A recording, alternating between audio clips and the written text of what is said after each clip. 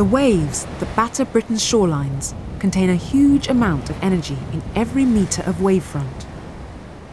3/4 of the Earth is covered in water, and the oceans actually represent a large reservoir of stored wind energy. That's effectively what the wave energy is. It's a very, very concentrated form of energy. Harnessing that energy could provide all of our electricity needs. But converting the kinetic energy of waves into electrical power is a major engineering challenge. A Scottish company, WaveGen, has developed a shore-based device called the Limpet, which has been installed on the island of Islay. It's an oscillating water column with a Wells turbine power takeoff. And an oscillating water column uses the wave motion to make water inside a tube oscillate up and down.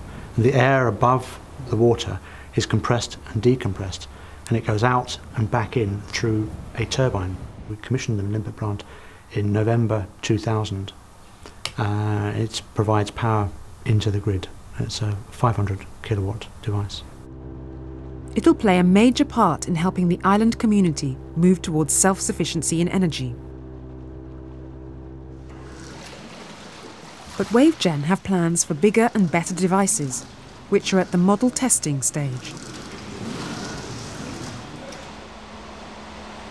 At the early stage of development, we build numerical models and we build physical models which we test in our wave tank. So we validate the numerical models against the physical models in the wave tank. And of course, now that we have a full-scale device, we are able to validate both our numerical models and our wave tank models. From the point of view of larger developments, you're looking at offshore floating devices, and that's a lot of our effort is going into developing floating devices at the moment. Another Scottish company, Ocean Power Delivery, are actively developing a different way of harnessing wave energy. It's the Pelamis, or sea snake. The way our system works is by means of hydraulics, a hydraulic power takeoff system. The reason we've chosen that is because waves are characterised by high forces and relatively low velocities. They've already completed several series of wave tank tests using a range of scale models.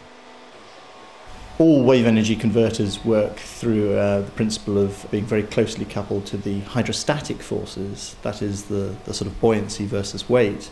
But what you have to be almost invisible to is the hydrodynamic forces, the things like inertia, drag and slam loads.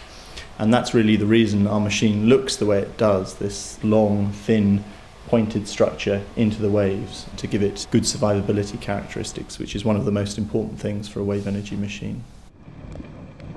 In use, the Pelamis will have to withstand the force of Atlantic waves, peaking at several megawatts of energy per metre.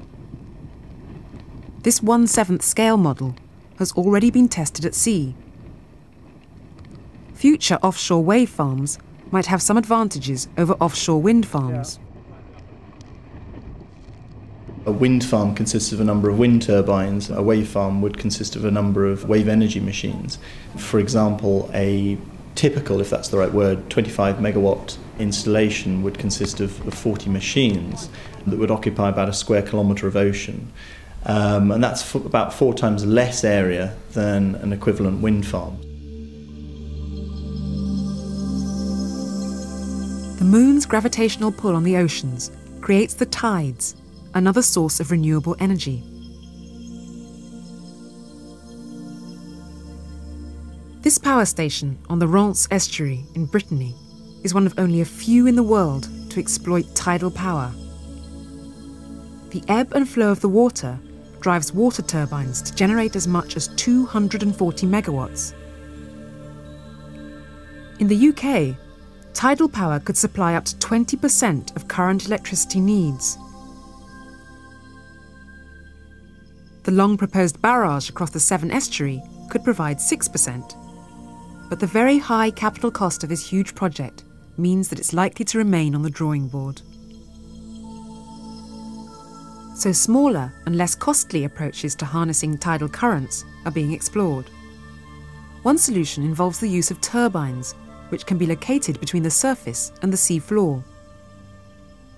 It's the flow of the tide that's turning the blades of this turbine. The simplest way of describing them is as an underwater windmill. We've basically got a rotor which is submerged in the sea, and as the water flows past, driven by the gravity which causes the tides, the rotor turns and drives a generator in much the same way that a windmill rotor turns as the atmosphere flows past it. A current of about 4 knots or 2 metres per second represents 8 kilowatts per square metre. The developers are now working on a larger scale prototype that will be fixed to the seabed off the south coast of England. It's a bit like a very large diameter lamppost stuck in a hole in the seabed. And that, of course, isn't going to go anywhere. It can be designed to stay put. It removes at a stroke all the problems of anchors and cables and all the other things. And it's allowing us to install a system which will be rated at a maximum power of 300 kilowatts with an 11-metre rotor. Another approach, called the Stingray, uses an oscillating hydrofoil to capture the energy of ocean currents. A prototype was tested in Scotland in 2002.